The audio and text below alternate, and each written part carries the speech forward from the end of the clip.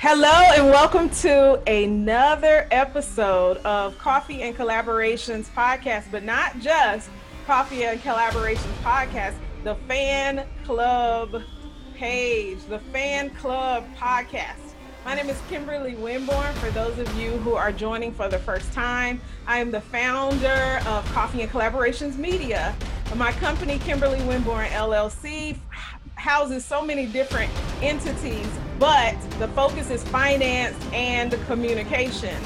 So I basically like to help entrepreneurs make money so they can then also be stewards of it, because we all want to leave a legacy, right, that we can be proud of. And so I like to help entrepreneurs do that and then also give back to the community. I love highlighting community organizations and the like. So I'm excited because we are still in Women's History Month.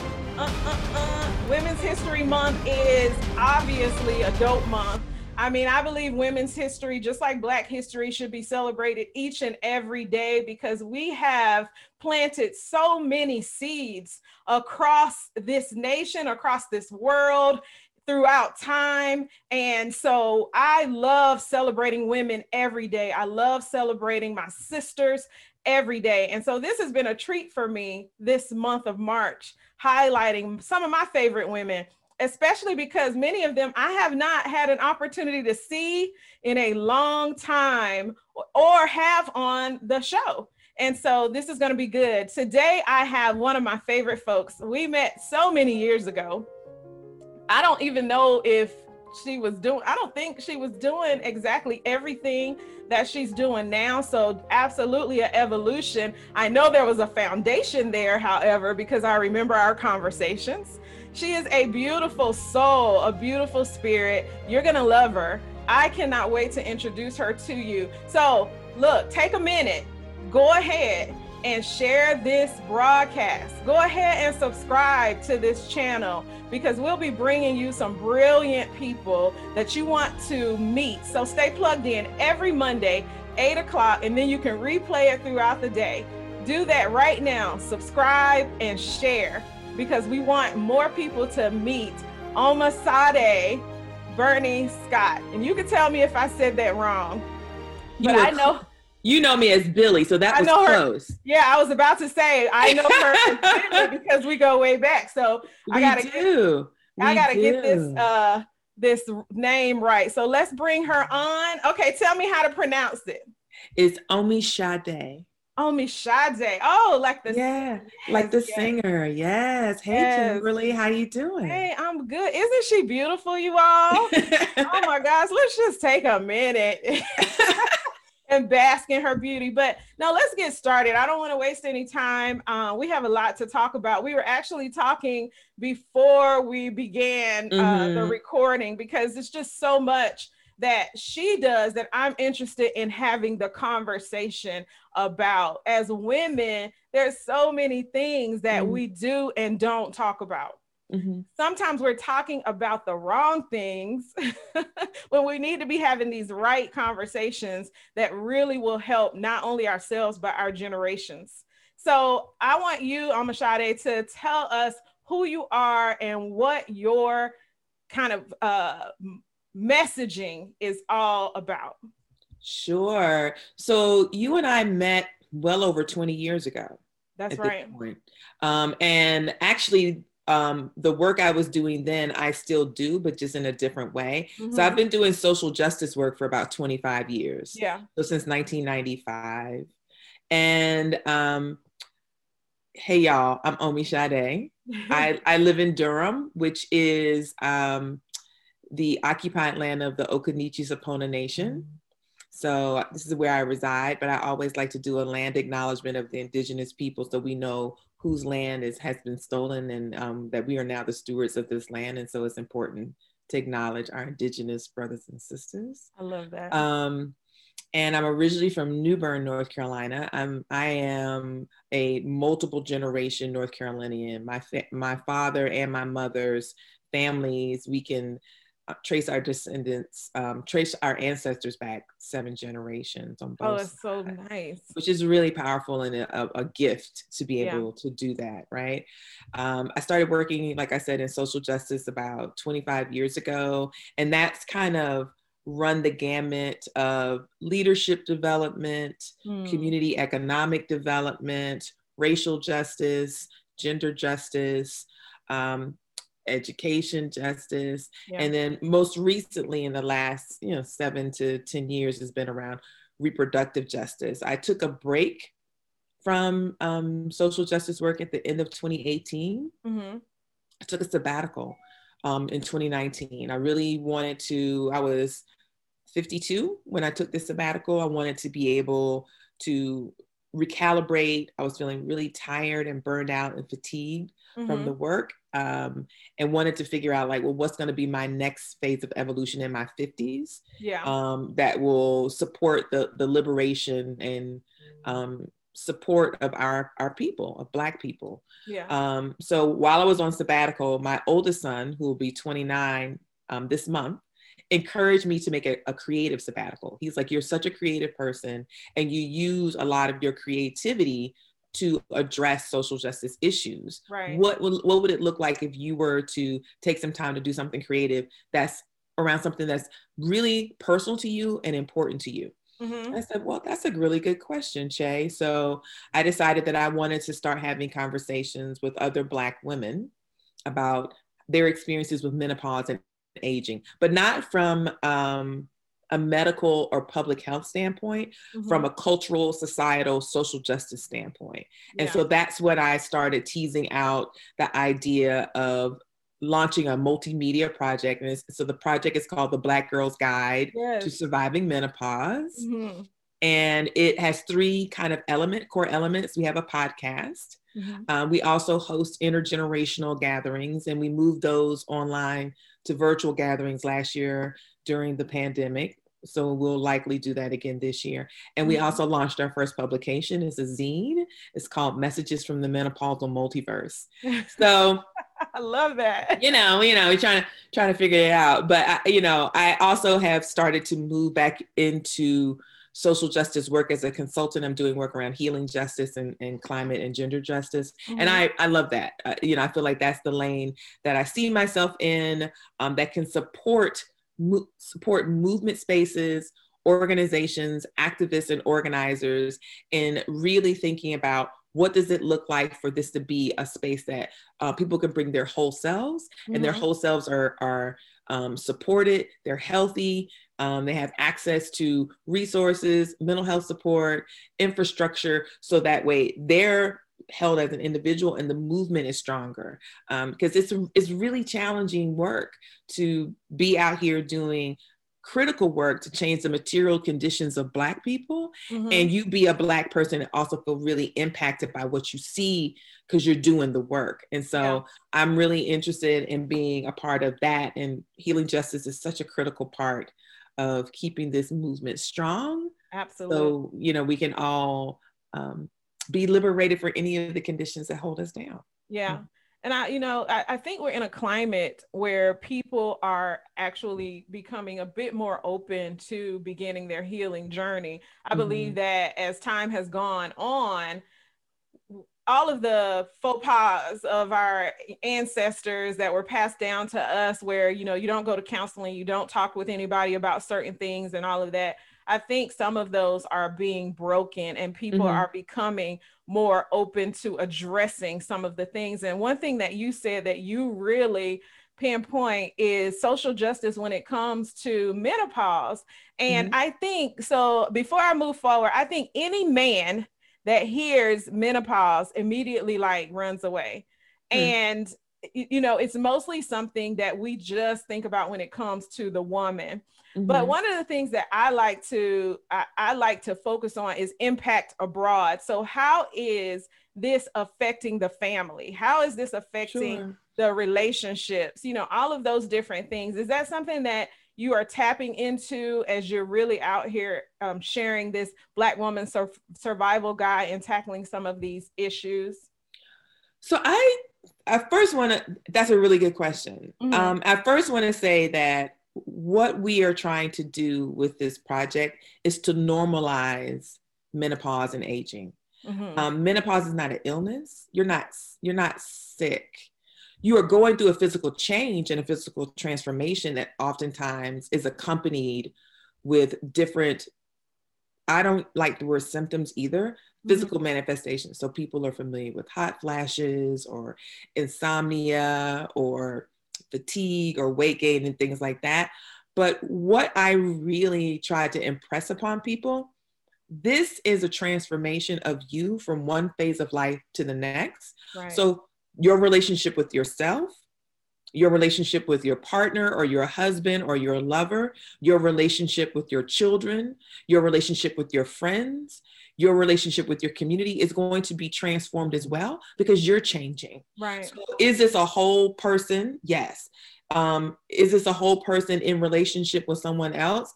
Then that person should, I would hope, be concerned and be compassionate around the transformation that this person is experiencing. And not all of the transformations are challenging or hard or terrible either. And so the conversations that I've had on the podcast is to provide a real diverse view of first person narratives of Black women. So I identify as a woman, you identify as a woman, but not everybody who has a uterus or who's going through menopause or going through aging identifies as a woman. So I'm also very open in the way that I communicate with people and know that my liberation is tied to all Black people, not just some Black people, but all Black people. And so that means that there are some Black people that I'm going to talk to who identify as queer, some Black people I talk to who identify as non-binary. And I want all of those voices to be respected, to be affirmed, to be listened to, because everybody has a story to tell. And when you bear witness to someone's story, there is a transformation that's available to you and the person, right? It could pique something inside of you that you've never thought about before. It could pique something inside of you that you now want to learn more about, or it could provide you a space for some deeper understanding or compassion. It also might encourage you to tell your story, encourage you to find your voice, encourage you to think about, I haven't had this conversation with my kids or my partner or my husband or myself for that matter. So why am I not becoming more curious and taking in consideration what I'm experiencing? And so when we have these conversations with folk, we talk about relationships, we talk about pleasure, we talk about intimacy, we talk about vulnerability, creativity, we talk about rage, we talk about grief, we talk about risk and risk taking, we talk about forgiveness and resilience. And so it's very easy to put our experiences as women in a box, nice little neat box. We live in this space here, but that's not fair. That actually is a function of systemic oppression. There are systems out here in the world that would say, you, because of the way you look, because of your gender, because of how you move in the world, you live in this box. That's the only place you can live. That's not true. Right. That's not true. Right. There's a spaciousness that we all should be able to move with, right? And I believe that absolutely for us as we get older, there's no shelf life on becoming who you are. You don't hit a certain age and they're like, okay, then, well, good luck with that. We're going to put you over here and God bless you. I hope it works out for you. Like, that's not what we want to do, right? Right, yeah. Yeah, and I think honestly, when you think about how life changes and so fast, like we were just talking about how it seems like 2019 was 5-10 years ago or something. I don't know, like days just go by so fast. We do have a responsibility because our youth are watching in a different way, in a different sort of lens than even we were. Like, I think, the generations prior to mine, after mine, it's a totally different dynamic of absorption of information as well as access to it. And I get, so as I'm getting older, as as I'm getting older and things are happening with my body, my emotions, how I have to handle myself and adjust and transform, it's becoming clearer to me that there are things that there were gaps in communication that are hindering. And I don't, it's not a blame thing, but it's a, how can I accept some sort of accountability for the next generation, for my daughter and her friends and, that generation, to be able to educate in a new way so that they don't go through the, oh my gosh, what is wrong with me? Oh my gosh, I don't understand this. I never heard about this, so let's address that. With menopause, only thing I knew was that I could potentially get hot flashes. Right. And then they talk a little bit about some of the intimacy stuff, but I will be honest. I think most, I don't know. I think most women that I've talked to, I know for myself, thought it was more of an internal thing, but realizing there's some external intimacy things, such as, don't want to get too deep, but like, dryness and things like that. It's not just an internal thing that lubes and all that stuff is going to tackle. And so just learning and understanding these things, vitamins and, all of that stuff that you need to take to balance your body, prebiotics and, all of this new stuff. But I was like, I didn't know any of this. And, so can you address that? Like, is that more, because I was watching a show called Bridgerton.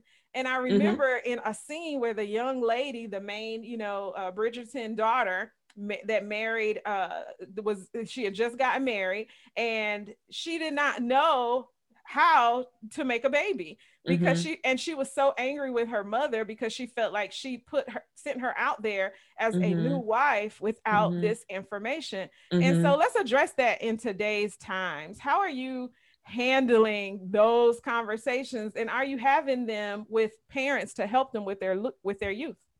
Oh yeah. Yes and yes. So everything is in a context, right? Everything is in a context. And so when we think about generations, the information that certain generations had available to them, when we think about the cultural norms of a generation, when we think about our evolution as a community, as a people, I don't want us to divorce ourselves from that. So I had older parents. My mother was born in 1930. My mom passed away in 98. So I was 31 when my mom transitioned. My mother was a nurse. So my mother's approach to my reproductive health and my sexual experience or intimacy or anything like that was very much from a nurse practitioner, public health. She wanted to make sure I knew what was happening with my body. And she also wanted me to be safe. She wanted to make sure I didn't get pregnant and that I didn't contract an STD or a STI, right? She also wanted to make sure I wasn't sexually assaulted. So she was like, how do you, if you find yourself in a situation with someone who's pressing you to be intimate without consent, say no and stand by your no and be like, I mean this. What the language that my mom did not have available to her in the 70s and 80s is the language I have now around sex positivity and moving from reproductive health to reproductive justice, right? So then the conversation continues to evolve because we continue to evolve and we continue to not only think about the context inside of the family, the context inside the culture, but also the context inside this country. So much of what Black people have been taught, in particular Black women, have been taught about our bodies, have been taught about our sexuality, have been taught about pleasure, have been taught about our relationships and our roles, has been through the prism of white supremacy and patriarchy. And so we've been taught our name is wrong, but our name is not wrong. Your name's not wrong and my name's not wrong. And if we are able to then say, well, look, I have new information that helps me think about this thing differently. Makes me think about myself differently. And certainly think about the young people who are in my life, boys and girls, differently. I have 2 sons. So the conversation that I have had with my sons, 29 and 12, because my youngest will be 13, is absolutely from a different perspective around reproductive justice, around sex positivity. Taj and I, my youngest, we have had so many conversations about consent and what consent looks like. Consent for him and consent from whomever he might find himself attracted to when he decides he's attracted to somebody. Because I don't know when that's going to happen because he's 12. Right. But the conversations that we've had a couple of, the perfunctory sex conversations, right? Mm-hmm. And because the first time he asked me, he knew he came out of my body. Right. But he was trying to figure out how he got there. Right. And so when he asked me that, I told him. Mm-hmm. And he said, "Why would you do that?" And how old was he? He was 8. 8, okay. He was 8. He said, why would you and Daddy do that? I said, because it feels good. It's enjoyable. Mm-hmm. We really enjoy that with each mm-hmm. other. Mm-hmm. And he was like, "I don't think I will enjoy that." I said, "That remains to be seen." I said, "But here's the thing. There's a difference between what I'm telling you physiologically, and there's something around consent and intimacy."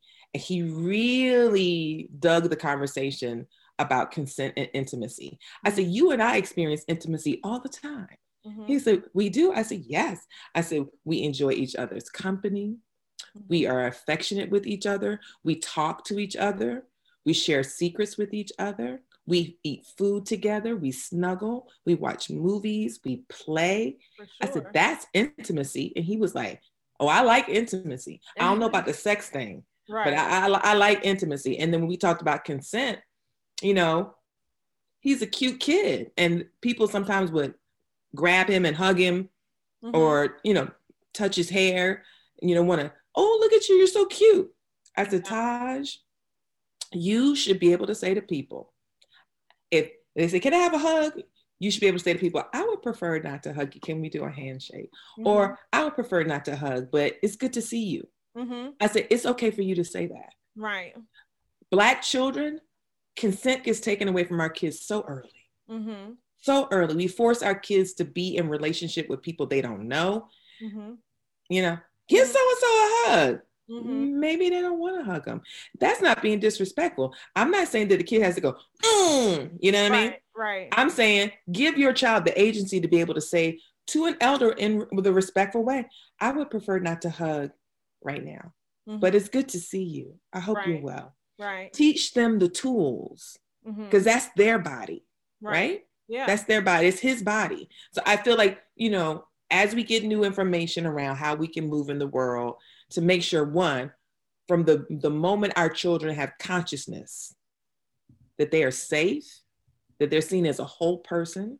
Mm-hmm. And as we navigate age, we continue to do that.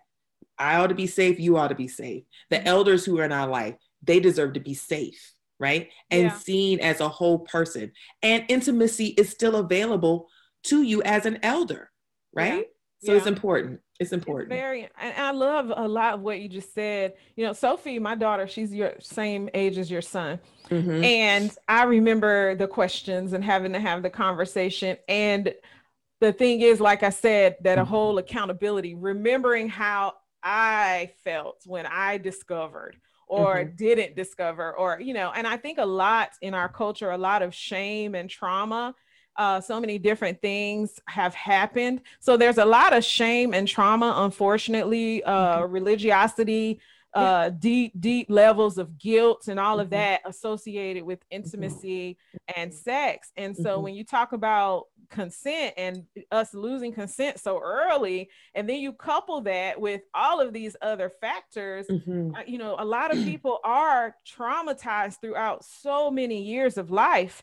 And so having these sort of conversations, I love it. That's why I love it, because I know that it needs to happen more. And where one thing looks like talking about menopause and talking about social justice, or just the various things that have these kind of stigmas or trails of expectation behind them. It's like once you dive into it, it's something totally else that provides itself an opportunity for evolution in the mind of the person who's open to hearing, who's coachable, who wants to learn. So that's why I love communication, because you just never know. And look at how much power now he will have as a young Black boy.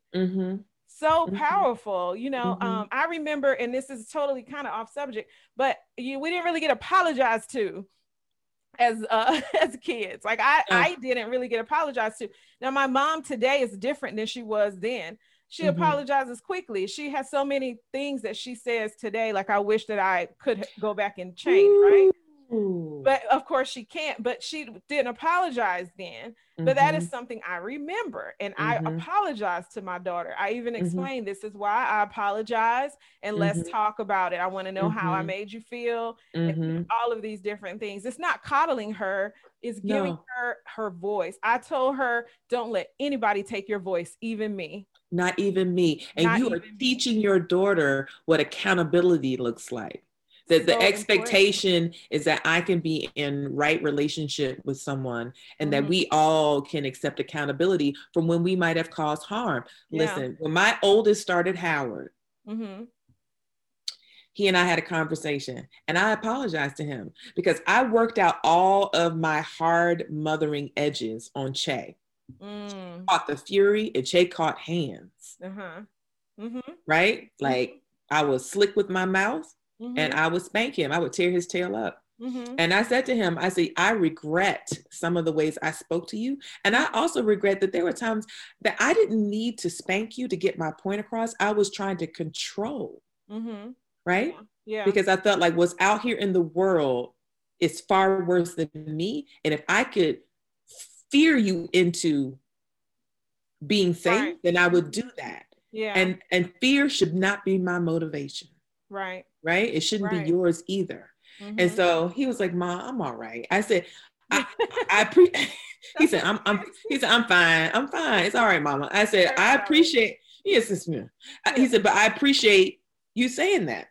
Taj and I had these conversations where Taj has not ever had a spanking. That means doesn't mean that Taj has not been held accountable or hasn't been punished when he's done something that he didn't have any business doing. Yeah. But my approach to him is very different Mm-hmm. because I learned a different way. Yeah. When you know better, you do better, Hopefully. right? Yeah. I hope so. And Yeah. so with Taj, we've had many conversations about accountability, Yeah. right? What's his accountability to himself? Mm-hmm. What's his accountability to me and his Mm-hmm. dad and his Mm-hmm. siblings? What's his accountability to this family? Yeah. What's his accountability to Black people? Like we talk about, we just That's band it out. I said, but the first person you got to be accountable to is the person who you're looking at in the mirror, little boy, yeah. right? Yeah. Yeah. I said, so if you look in the mirror and you feel like I have done the best I can possibly do, stand on it. Yeah. Be Stand proud. on it. Be Yeah. proud. But if you Yeah. feel like you've done something that has caused harm, whether it's intentional or unintentional, figure out how you can make it right. Yeah. And That's important. accountability, that's the whole reason behind the shift. So it was Coffee and Mm-hmm. Collaborations podcast where we talked a lot about collaboration and how that's a tool to help you grow your business exponentially, those sort of things. So I brought on people who had that sort of mindset, which I think Mm-hmm. is still important. And that is the model for my company and how Mm-hmm. I operate. But I began to really focus on this word accountability in my self improvement workshops and personal development journey. This word accountability became something that I discovered as a coach and being coached that was significant to success. And Mm-hmm. so I was just figuring out, I took a hiatus from it. We were doing panel discussions and things like that, but I wasn't producing a weekly show. We have been going strong 3 years, 7 o'clock every Monday. And I was like, something is missing. Mm-hmm. And just one morning, it came to me, Friends Accountability Network.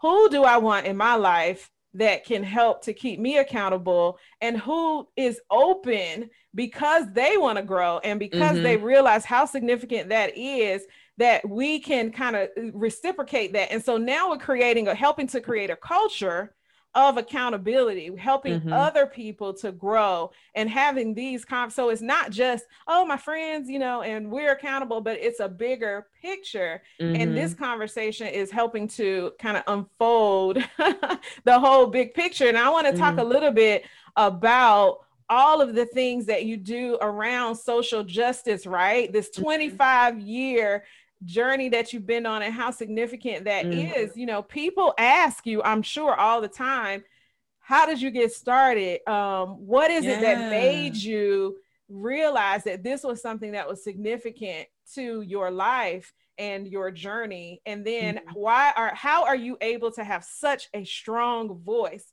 Because of the fact that so many of us do stand behind Mm-hmm. others and the opinion of others, but you have such a strong voice. So I think this is like a mentorship moment for you to share some nuggets.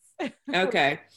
That's a great question. I think that I've always had a disposition as a child, Mm-hmm. when I was in high school and college, around fairness and Mm. justice. I might not have used that language. I definitely used fairness. If I felt like something wasn't fair, I Mm-hmm. would speak to it. Right. Now, would I always have a fully formulated thought when I spoke to it? Not necessarily. Right. But I would speak to it. That's not right. That's wrong. And also, if I saw someone being treated poorly or Mm-hmm. being mistreated, I'd be like, what are you doing? Like, I would intercede. My mother used to say to me, listen, you have to pick and choose your battles. You cannot die on your sword every day. And I was like, what are you talking about? Good But advice. good advice. She was trying to help me be more strategic and more tempered in my approach. Yeah. I think the first time I ever organized something that I felt like was wrong was when I was in high school. Mm-hmm. I was in my senior year in high school. I was student body president, and we had what I felt like was a pretty sexist dress code. Now, I Mm. graduated from high school in 1985. This dress code is you couldn't wear shorts.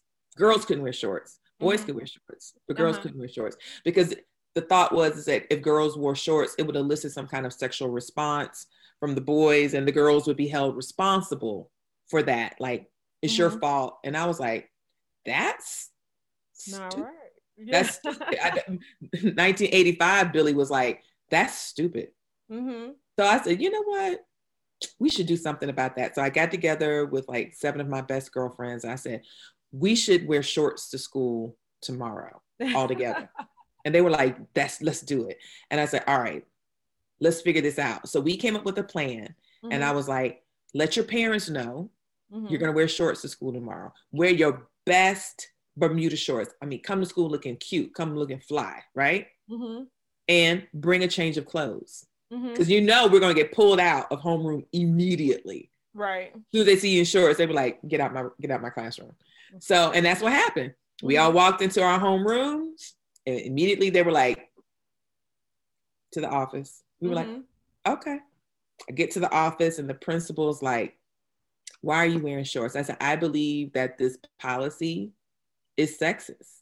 And he Mm-hmm. was like, it was an older Southern white man. I used to stress him out. I know I did. I don't care. And he was like, okay. I said, I don't feel like it's fair that the boys can wear anything they want. They can wear tank tops, they can wear shorts, they can walk around without a shirt on and after school. Mm-hmm. But if I wear spaghetti strap or tank top or shorts, I get pulled out of the class and I might get suspended. Mm-hmm. I don't think that's fair. And he was like, I need you to change clothes because that's the school policy. I said, well, I think the policy is stupid. Mm-hmm. And he was like, well, I'm going to call your mom. I said, okay. So he called my mom and he was like, Miss Burney, do you know that Billy wore shorts to school today? And she said, yes, I do. And I agree with her. I think your policy is not fair. And he was Mm-hmm. like he was distressed. He said, I'm going to put you on the phone with her. And I said, hi, mom. And she said, hi, honey. She said, you made your point. It was a principled point. You feel good about what you did? I said, yes, ma'am. She said, will you change your clothes? I said, I will change my clothes because you're asking me to, not because he's asking me to, because this policy is still stupid and sexist. And she Mm-hmm. said, duly noted, change your clothes, go to class. I love it. I was 17. Yeah. So after I graduated from high school and college, I actually thought I was going to be a college administrator. Mm-hmm. I worked in undergraduate admissions. I worked in the admissions office at Shaw. Mm-hmm. And then I was an assistant director of admissions at UNC Chapel Hill, where I graduated from. But there was this brother who I had done a lot of community work with, because I still do stuff in the community. And he was like, yo, there's this job with this organization called Public Allies. Billy, this is you. I was like, what? He said, we working with young people. It's leadership development. We're helping them get placed in nonprofits, and they're learning about working in nonprofits. You get to do training. It's political education. I was like, okay. So I was 27, 27, 28. I applied and never went back to working in higher ed. This has been the place where I've been ever since. I love it. So just always had an innate sort of boldness about speaking your voice or never losing your voice, making sure that you had a voice. And it sounds like your mom was, kind of a catalyst. she encouraged it. I mean, Yeah. my sister and I were super active in high school. We wore her out a bit. I do know that. I do know we wore her out a bit.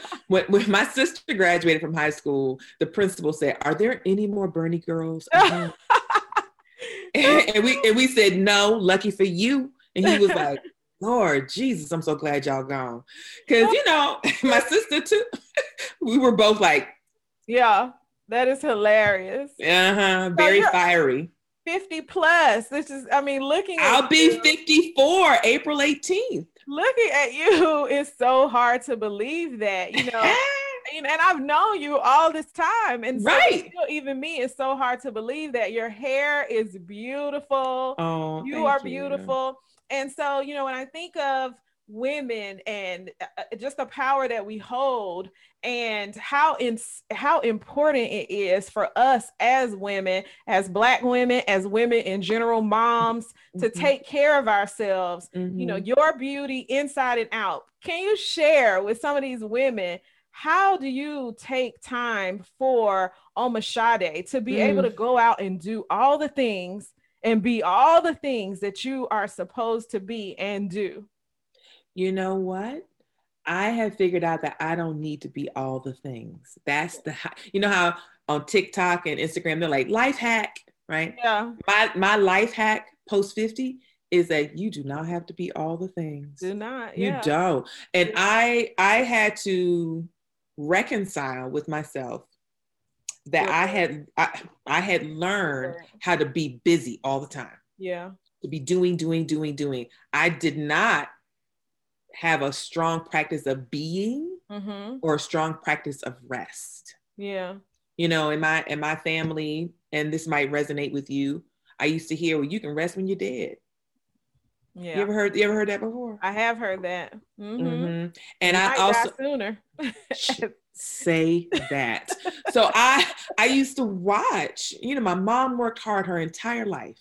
Yeah. Her entire life. My aunts, my uncles, my dad, like everybody worked hard. I didn't see people engaging in deliberate rest unless they were ill.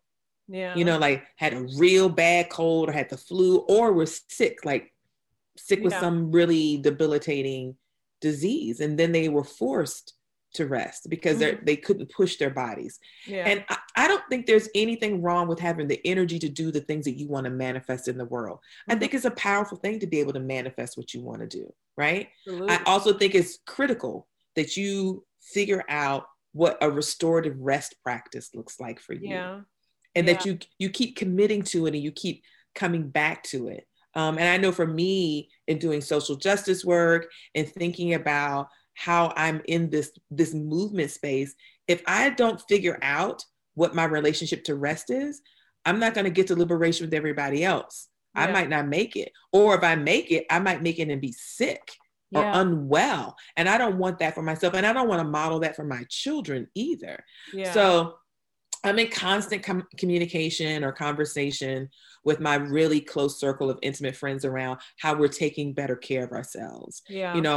The lessons that we learned from our mothers, I have friends now. I was one of the first in my friendship circle to lose both my parents. And that was a really hard thing for me to be in my 30s and have both my parents transition. Yeah. And for the longest time, people didn't understand what that meant to me or how I experienced that. And now as we've gotten older and they've had parents who are either older and aging or have made their transition, it just brings a different perspective of your own mortality. Yeah. And being able to see your parents as people You know, we're like, that's mommy, that's daddy. You know what? Your mama was a whole person. Yeah. A Yeah. whole person with layers and Mm-hmm. complexity, and they made choices. Some of them they might not have been happy about. Some of Yeah. them they feel good about. They took Mm-hmm. risks. I just feel like it's important for us to see our parents too as whole people. Yeah. And so I just been on this journey, Kimberly, of just trying to figure out like how to take better care of myself. My mental health is critical to me. I do teletherapy.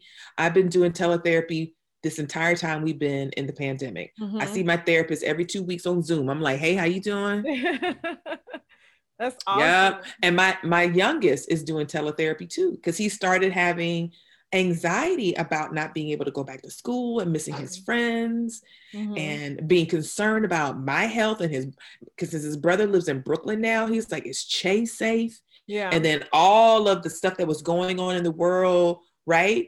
With Yeah. George Floyd and Breonna A lot. Taylor, he was Yeah. like, this is a lot to process. And he Yeah. was very clear. He said, I do not feel well. He said, I'm Yeah. scared. That's so I am good. scared. I said, well, you know what? You always can talk to mommy and daddy, but we also going to make sure you have somebody you can talk to That's good. privately. Yeah, that's good. The conversation is just for y'all, unless you unearth something where it feels like you have an ideation and we need to know that you might want to hurt yourself. But Yeah. if it's not that, it's none of my business. Talk to your therapist. No, all of the things that you have said, a lot of the things that you've said, there's a lot of accountability around it. Even, Mm-hmm. the conversations and the time you have with your girlfriends, making sure you all are getting in some self-care, the evolution to understanding what you need to do to rest and receive everything that you need to do to be refilled and all of that, That's and right. to be the best you that is present today. I Mm-hmm. love all of that. And one of the last things that I want to ask you, because you've already given us so many like bits of tips and things like that through life, if there are like just a couple of things that you would like to share around your work, Mm-hmm. for a woman or a man or whoever's listening, that you would Mm-hmm. like to share around your work. And if it happens to relate to accountability, that's awesome. But really, I just know you have so many nuggets of wisdom, so around the work that you do, and then while you're doing that, if there's something that you like to share Mm-hmm. that's coming up, please feel free to do so. Sure. Honestly, Kimberly, I there's a Toni Morrison quote that I keep bringing up. Like she keeps, her birthday was February the 18th. Was So her Aquarius self be like resurrecting herself and be like, got another message for you. it? And one of my favorite Toni Morrison quotes is, you are your best thing. Yes. Like you are your best thing. You are your best you. Mm-hmm. Right. So if I were going to stay on a message that I would just consistently say to somebody, you are your best you. You are your best thing. People talk about the bag. Got to secure the bag. You're the bag. Yes. You are the bag. Secure you. Yes. Take care of you. Love you. Heal you. Be nice to you. Be kinder to you. Yeah. Be compassionate to you. Like legit, you are your best thing. And Mm-hmm. so if you can figure out a way to center your health and your healing from a loving space, from a Mm-hmm. compassionate space, from a kind space, it bands out to everybody you're in relationship with, Yeah. right? You see some people who move in the world, you're like, there is something about that person. Like the warmth that they put out, the light that they put out, there's something about that person. I would wager that person is doing so much work on themselves on Yeah. a daily basis. Do they always get it right? I don't know. Not likely. I don't. Right. But every day I get to return to my commitment.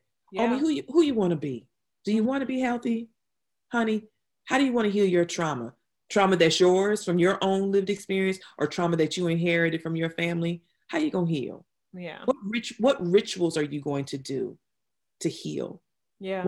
What are you going to gift yourself with in terms of support, mental health support, emotional support, spiritual support? What you going to do? Right. And so the conversations that we have on the podcast definitely focus on that. It's like, I think we all are experts of our own lived experience, and we have beautiful stories to tell, Yeah. beautiful testimonies to offer people, to give, light to this world. So that's what I would offer. We are about to launch season 3 of the podcast. March 24th will be our first episode of season 3. We're doing a millennial takeover. So I have two young sisters who I adore, Aja Taylor and Cherizar Crippen, who I've done social justice work with, and they become like little sisters to me. I really love them. They're going to interview me and a sister who I consider a big sister, Makani Timba. Makani lives in Jackson, Mississippi. Makani's 60. She is an organizational strategist and does work with nonprofit social justice organizations. She's amazing. And I look up to her like a big sis. And so they're going to interview us. So I know this is going to be fantastic. I can't, you know, they texted me the other day. It's like, we working on our questions. I was like, okay. I'm nervous and I'm excited at the same time. I said, you can ask anything you want. I don't know if I'm going to answer everything you ask. Yeah. And it's also how you ask it. They were like, we got you, Omi, we got you. I said, okay. But I'm excited about this season. You know, we're going to have 2 Black OBGYNs on the podcast this year.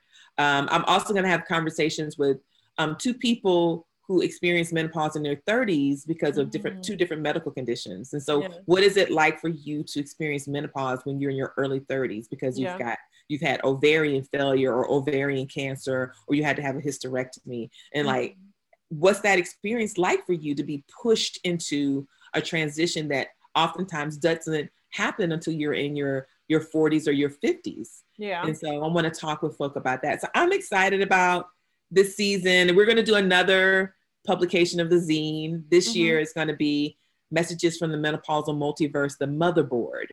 And we're going to be talking about mothering, how we get to mother ourselves, and mothering relationships we have in the community. So I love it. I'm glad you asked me to be a guest on this show with you and have this conversation with you, Kimberly. I have watched you over the years as I met you, you were a young woman. You were just finishing college, or you might've still been in college. I think I just come out. Yeah. It just come out. Right. So think about that. The transitions you've made from college student to professional to mother, and we saw Ross too. So folk need to know. Yes, ma'am. I think I had just come out. I'm not sure.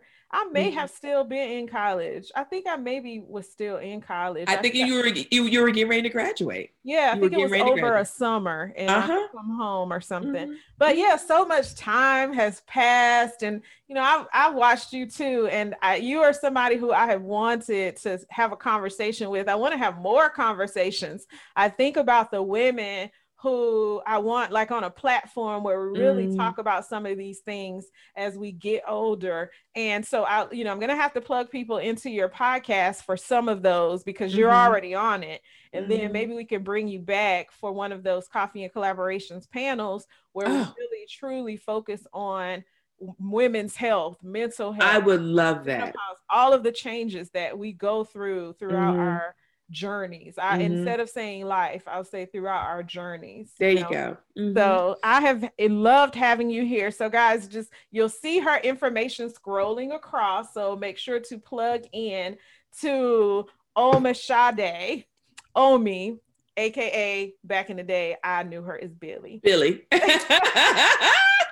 Yeah, so make sure to plug into the things that she has coming up. I'm excited for everything that she just mentioned. And this has been an absolutely amazing time with you. I understand the pivot for you was really mental health, really getting with yourself and continuing to move forward, adjusting as needed and staying foundationally planted. And whatever that looks like, it's your journey per day, those Toni Morrison nuggets that you carried with you. So thank you for sharing all of that with us. You're welcome. Thank you.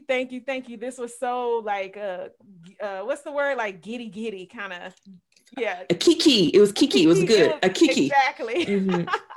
So you guys have a great rest of your Monday. Thanks for tuning in to the Fan Club podcast, the ultimate fan club podcast, Friends Accountability Network. We'll see you next week with another beautiful woman as we continue to celebrate Women's History Month and the relaunch of the podcast. Have a blessed day. See you soon.